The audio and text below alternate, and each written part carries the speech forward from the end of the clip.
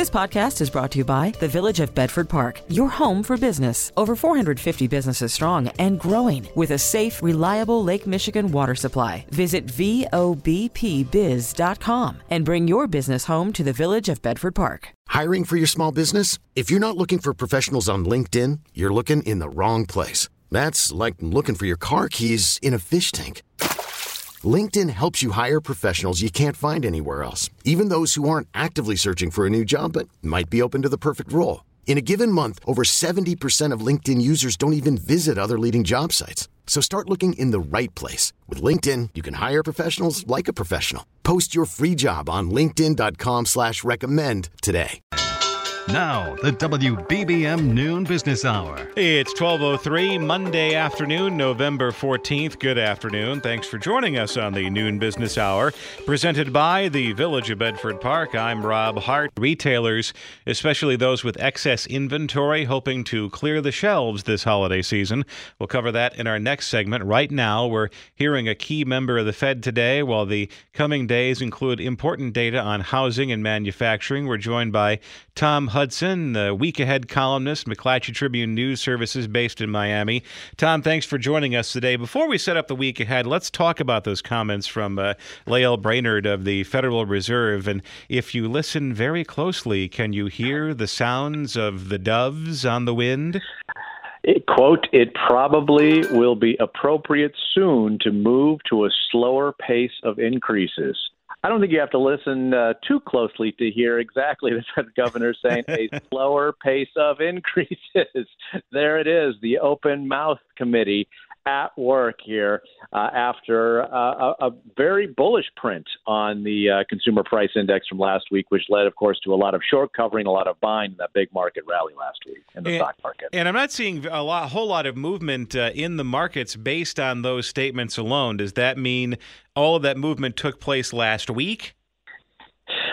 Yes, it does, right? The market is a discounting mechanism. It is anticipating the future. And in fact, we've got another Federal Reserve governor who's out with comments that are a bit more hawkish to meet his colleague's dovish remarks. This board of governor is traveling overseas. Mr. Waller said, "We have a ways to go yet." So, in the world of the Federal Reserve, both these things can be true at the same time, Rob, and that's the challenge where buyers and sellers have to meet and sort it all out. And then tomorrow we get another heat check on inflation with the producer price index. So we'll see if the number we saw last week in the CPI is sustainable.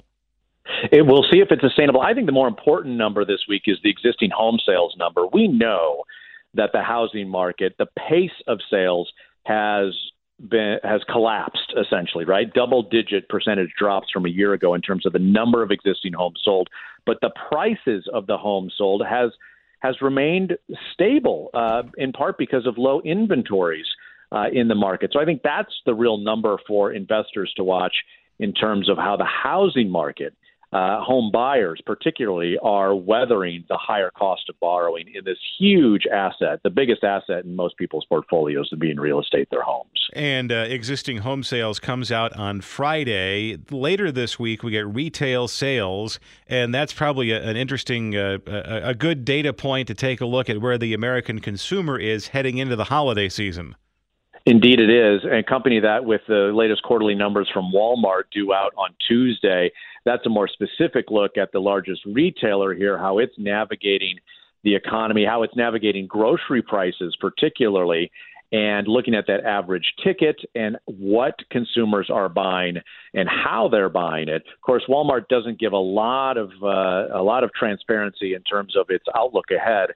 But those two numbers, the retail sales figure overall, and then, of course, Walmart's specific focus, is going to give us a good bead on the appetite for consumers here as we move into the Thanksgiving week next week. Tom Hudson, Week Ahead columnist with McClatchy Tribune News Services based in Miami. Thanks for joining us this afternoon. Coming up, the very latest on the volatile cryptocurrency market. This is the WBBM Noon Business Hour. It's been a rough go for crypto markets as of late, but a lot of analysts are seeing the space is extremely undervalued, with some saying it's time to dip back in. Joining us with his take is Michael Palumbo, founder of MJP Capital, author of the book Calculated Risk, based in Chicago. Michael, thanks for joining us today. Let's just begin with the state of the cryptocurrency market. It has been volatile the entire year, ebbing and flowing with interest rate hikes and the flight from growth into value and back and forth. But what type of an event is the collapse of FTX? What does that mean for the cryptocurrency market right now? And is it that possibly one of those events that will be a real turning point in the evolution of the crypto space? Well, good afternoon, Rob, and thanks for having me on. Yeah, the event of FTX going under is, sent shockwaves obviously through crypto. Bitcoin itself went from 20,000 to 16,000 in a matter of a couple days. I mean, that's like a almost 25% drop. So now the question is this a one-off, or is there contagion to follow? And we at MJP Capital, we believe this finally presents the first buying opportunity in crypto in probably 2 years. Risk assets have had a miserable year, a miserable couple years in any category, but probably nothing has been hurt more than the crypto space. But we think this event is going to be a one-off, and we believe that if there was a time to buy crypto in the last 2 years, it's right now. And we like Ether the most, and we've been on the show before touting Ether. We think that's the best value, but we stay with Bitcoin and Ether. We don't really play the altcoins, but we do think that right now is a great time to get in. And even if the potential for this to be a one-off event does exist, we're learning more and more about the structure of FTX and the web of interconnected companies and smaller entities that were contained inside, and that this investigation and the story of this company's unraveling has the potential to stretch out for a very long time, and every disclosure could impact the crypto market on any given day. Yeah, I mean, there's more to this story, and it'll come out as we see. But when you have an event like this that's perceived so negatively, you almost have to take the other side and say, okay, this is a time to go against the flow. Time will tell if this is a real buying opportunity. But again, I'd rather buy it here than a year ago when it's trading 30, 40,000, and everybody's thinking it's going to 100,000. You want to go against the flow in these types of asset classes, and I think this is a good time to do so. Is it also a good bet because of the possibility that when it's all said and done, this is going to be a regulated security and that it's going to be under the same umbrella as regular money? Well, I'm not so sure the regulation is the important thing. I think that the space is going to always have some hiccups, but when you invest in an asset class that is this risky and that has a lot of leverage in it, and famous saying from Warren Buffett, stay away from liquor, ladies, and leverage. I don't know about the first two, but leverage definitely is a killer, and that's what's happening here in crypto. Again, though, this is the time to buy is when there's bad news like this, and that there's fear that there's more coming. When there's a lot of fear that there's more bad news coming, generally it's a time where you get positive surprises. And again, we haven't seen this in crypto in a couple of years. It's been such a buying frenzy, and we finally have enough fear, I believe, that this is a time to step in. Michael Palumbo, founder of MJP Capital, author of the book Calculated Risk, based in Chicago. Thanks for joining us. Coming up next, a casual food chain that specializes in salads is adding a drive-through lane. Cash, credit, debit, and totally free. The WBBM Noon Business Hour continues. The California-based salad chain Sweet Green is putting its first ever drive-through, and it's here in suburban Chicago. Let's get more from Ali Marati, restaurants and retail reporter, Crane Chicago Business. Ali, thanks for joining us today. This is not your parents' drive-through, this thing that Sweet Green has planned for the northwest suburbs.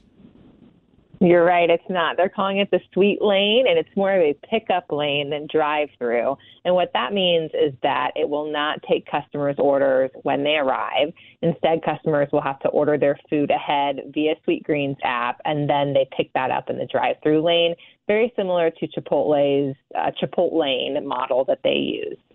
And this is just another sign that a technology that was implemented might have been flirted with prior to 2020 and then became a necessity once restaurants had shut down for a little while because of COVID-19, that this technology of mobile ordering is now really maturing, and it is the rule instead of the exception.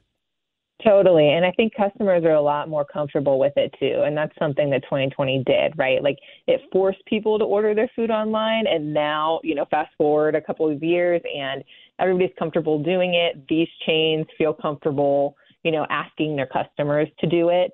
I think Chipotle maybe saw a little bit of friction when they were rolling out their Chipotlanes with trying to teach customers how to use the technology. But Sweetgreen, I talked to an executive, and he said he's not worried about that so much because customers have become so savvy.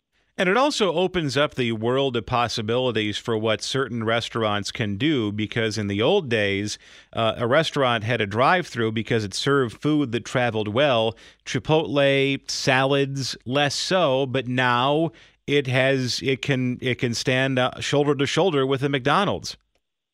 Totally. And that's one of the reasons why these fast casual chains, as opposed to the fast foods that you see with McDonald's, Wendy's, et cetera, one of the challenges that they have and why they have to do the pickup lane instead of the drive-through lane. It's a customized order is going to take longer than it might take McDonald's to, slap some ketchup on a burger or whatever it may be, to assemble your salad, to assemble your, Chipotle bowl. So that's why they're wanting customers to order ahead of time. And it also is one of the challenges that these companies face when they roll out these new lanes, right? It can add just layers of complexity on top of existing operations. Sweetgreen is one that can get people through the line pretty quickly, which is sort of, a main requisite for food companies these days in restaurants. So the challenge is, can you manage a pickup store at the same time? Is this something that could potentially change the retail development landscape if it were to be fully realized, where if you wanted to put in a fast food restaurant, you had to have a drive-through lane, you had to have enough room for a line of cars, and now you don't necessarily have to do that anymore, and you could utilize that space in other ways? Yeah, totally. I mean, that's one we're seeing. Portillo's, for example, opened a restaurant that is similar to this. It's out in Joliet. Obviously, Portillo's is one that's very good at the drive-thru. I think we've all been in their drive-thru before and been impressed how quickly they get people through. And they opened a location out in Joliet that was pickup only, right? So it's, your DoorDashes, your Uber Eats picking up food, but also ones that you can order from your app as a customer. So you're seeing the real estate being used differently, and restaurants kind of experimenting with different ways that they can think about what their stores look like. Ali Marotti, restaurants and retail reporter, Crain's Chicago Business. Thanks for joining us this afternoon. Still ahead, a pair of ideas from our Monday stock picker. Hiring for your small business? If you're not looking for professionals on LinkedIn, you're looking in the wrong place. That's like looking for your car keys in a fish tank. LinkedIn helps you hire professionals you can't find anywhere else, even those who aren't actively searching for a new job but might be open to the perfect role. In a given month, over 70% of LinkedIn users don't even visit other leading job sites. So start looking in the right place. With LinkedIn, you can hire professionals like a professional. Post your free job on linkedin.com/recommend today.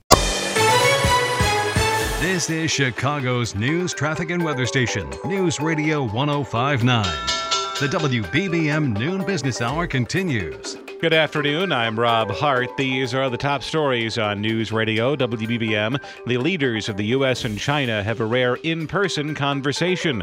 A shooting at an East Coast college leaves 3 football players dead. The production of power now underway at a wind farm in Europe's North Sea. And at Stock Picker Monday, we'll get a couple of suggestions from an investing pro. WBBM Business. The market's now firmly in positive territory today. The Dow up 192 points. The NASDAQ is up 8. The S&P 500 is up 13. 39 degrees right now in Chicago.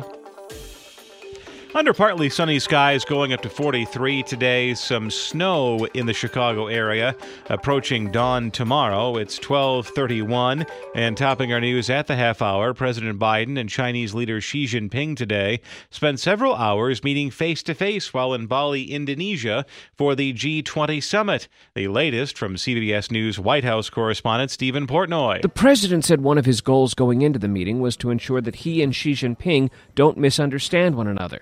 He says he informed the Chinese leader that if North Korea continues its provocations, the U.S. might ramp up its military presence in the region. We'd be more up in the face of China, but it wouldn't be because of China. It'd be because of what was going on in North Korea. The White House hopes Beijing uses its influence with Pyongyang to stave off another North Korean nuclear test. Stephen Portnoy, CBS News, with the president in Bali, Indonesia. A suspect is now in custody following a shooting at the University of Virginia that killed 3 members of that school's football team. The alleged gunman has been identified by police as 22-year-old Christopher Jones, Jr., a student at the school. 2 other people were wounded in the incident last night, which occurred on a bus of students who were returning from an off-campus trip. No word on what may have prompted the killings. It's 12:32. The noon business hour continues, presented by the Village of Bedford Park. Markets are now firmly in positive territory. We're joined by Nick Raish, CEO of the Earnings Scout, based in Cleveland, Ohio. The website, earningsscout.com. Nick, thanks for joining us today. How much of today's turnaround is driven entirely by comments from members of the Federal Open Market Committee? I think it's a lot of that because that's about when the turnaround started happening earlier this morning. The market really wants less aggression from the Fed in terms of raising interest rates and believes that a less aggressive Fed will kind of signify the bottom for stock prices. But we'd be wary of that. And then the CPI last week was the thing that really kicked off this era of good feeling on Wall Street that's persisted for several days since then. The producer price index comes in this week. If that one beats expectations and also shows signs that inflation may be easing, what do the markets do? I mean, what's the degree of euphoria we might see? Well, I think you said it, euphoria. That's a little bit too much excitement for a Fed that's still going to be raising rates, but just not by 75 basis points. It might only go by 0.5% or 50 basis points at its next meeting. So, but nevertheless, there is a valuation metric on the S&P 500, the price-to-earnings ratio, and given where earnings are estimated for next year, you're still at over 17 times earnings, so not typically cheap by any standards. And you normally see that ratio go down to like a 9 or 11 times multiple at market bottoms. We never hit that. So stocks aren't necessarily cheap at these levels here. What do you make of that Goldman Sachs forecast about inflation that says maybe, just maybe, we could hit the Fed's target and could do so by the end of next year? I think there's no problem that the Fed's going to defeat inflation. Raising interest rates will slow growth enough.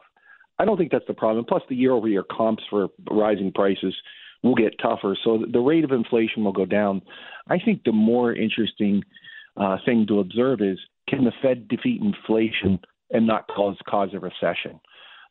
We don't think so. So that proverbial soft landing.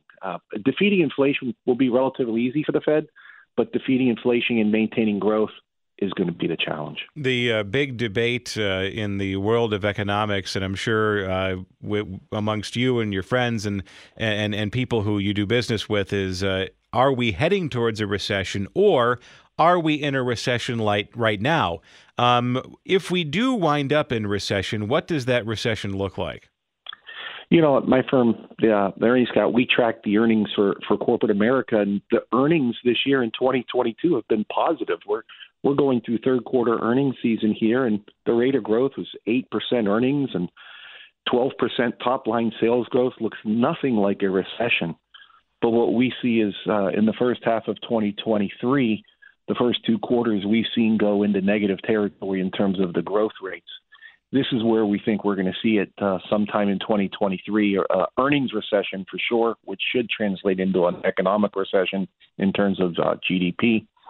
The question is how severe and how long that'll last at this point. But I think we're definitely going into recession next year. Nick Raich, CEO of the Earnings Scout based in Cleveland, the website earningsscout.com. Thanks for joining us today. Coming up next, an update on what's described as the world's largest floating wind farm. Cashing in with conversation. The WBBM Noon Business Hour continues. A Norwegian company is now producing energy on a wind farm that's floating in the North Sea. Let's learn more about it from Paul Hochman, president of Humongous Media and former tech editor for the Today Show based in Cambridge, Massachusetts. Paul, thanks for joining us today. I'm always a little hazy, Paul, on my definition of irony, but I think it is truly ironic that this floating wind farm, this innovation in clean energy, is being used to power offshore oil and gas drilling rigs in the North Sea. You know what? If I were looking for irony in the dictionary, I might put the Norwegian energy firm Equinor right next to that word, because you're right. Here's a giant wind farm that they're Norway's first and the world's largest floating wind farm, and I'll get to that in a second. But they are going to be powering, as you just said, oil and gas installations. So, now wait a second, somebody who's listening might ask. And the answer is that the oil and gas installations, which have been there for a long time, and by the way, because we are going to be slowly transitioning, obviously, out of fossil fuels over the next 50 years, probably. It's good to know that at least some of those energy needs are being powered by renewables. I mean, I guess if you're a fan of not heating the planet too much. So it is ironic, though, for sure. And then these floating offshore wind farms, what do they look like? Are they giant barges? I mean, are they fixed are they anchored somewhere? I mean, how does this work practically?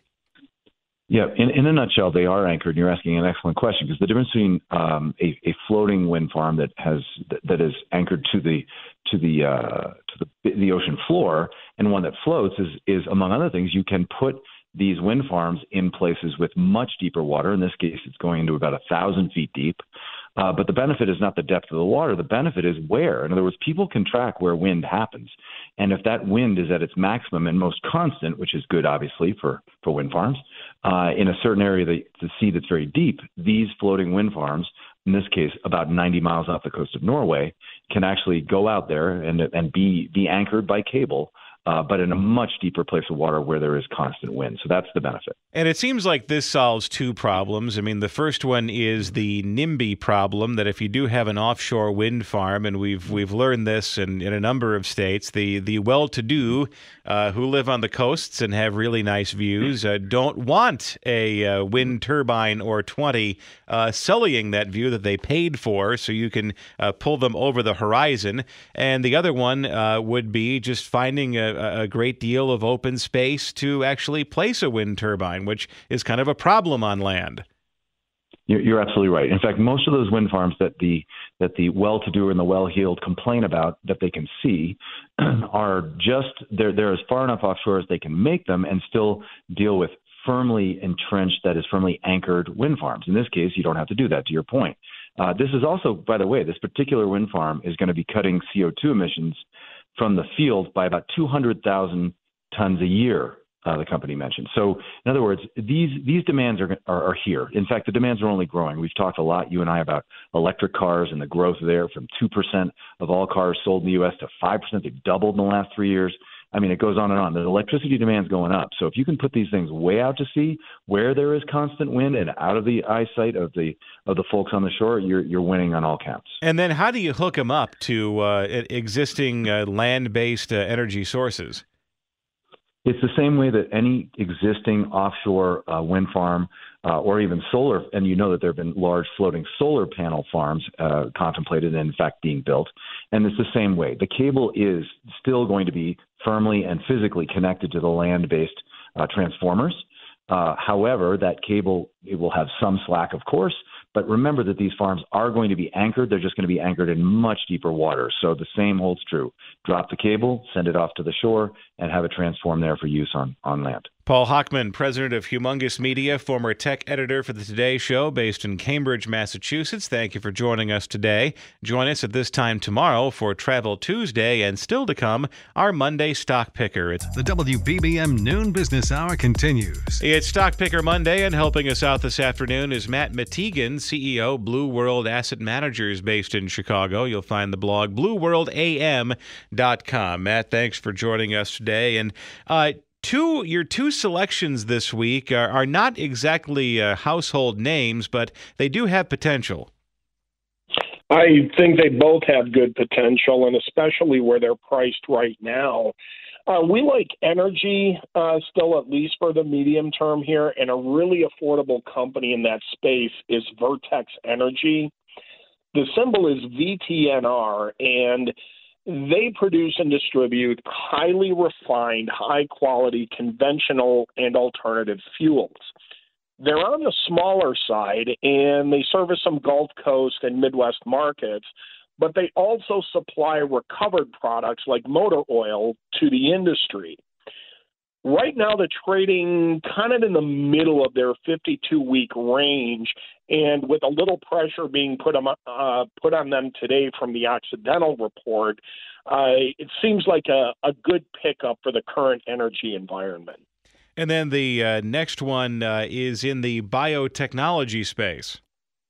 It is. This one is definitely speculative. Ginkgo Bioworks, it trades under DNA. But this is a really, really interesting biotech firm out of the Boston area.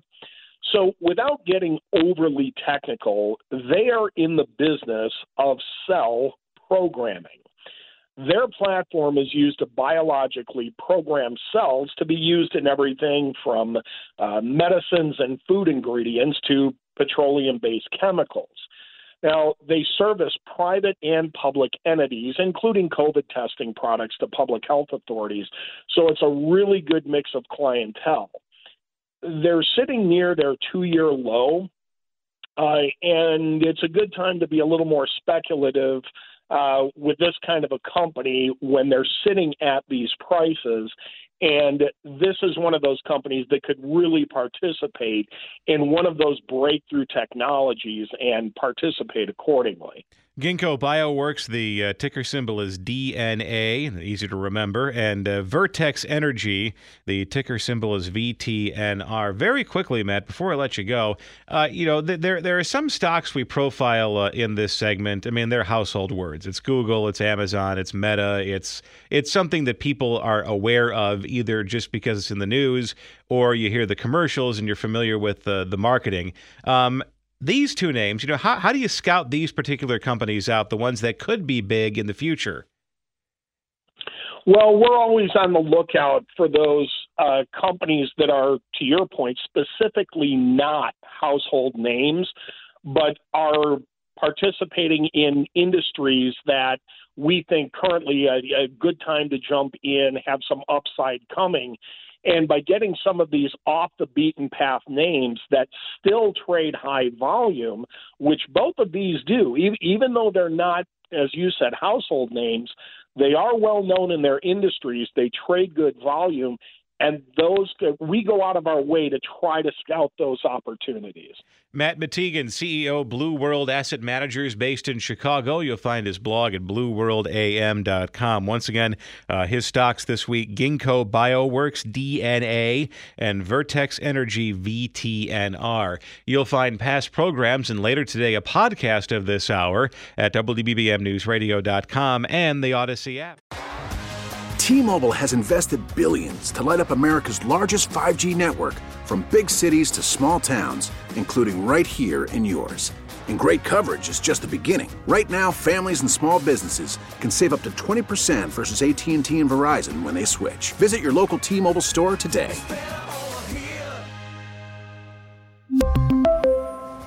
Plan savings with 3 lines of T-Mobile Essentials versus comparable available plans. Plan features and taxes and fees may vary. Now, with the MLB app, you can get baseball your way. Pick your favorite team, your favorite players, and get customized highlights, stories, and breaking news right on your home feed. Follow the action with Game 10, where 3D replays add another dimension. Plus, notifications can keep you connected to every pitch, every hit, every game. The MLB app. Baseball, your way. Download it now for free from the App Store or Google Play. Blackout and other restrictions apply. Major League Baseball trademarks used with permission.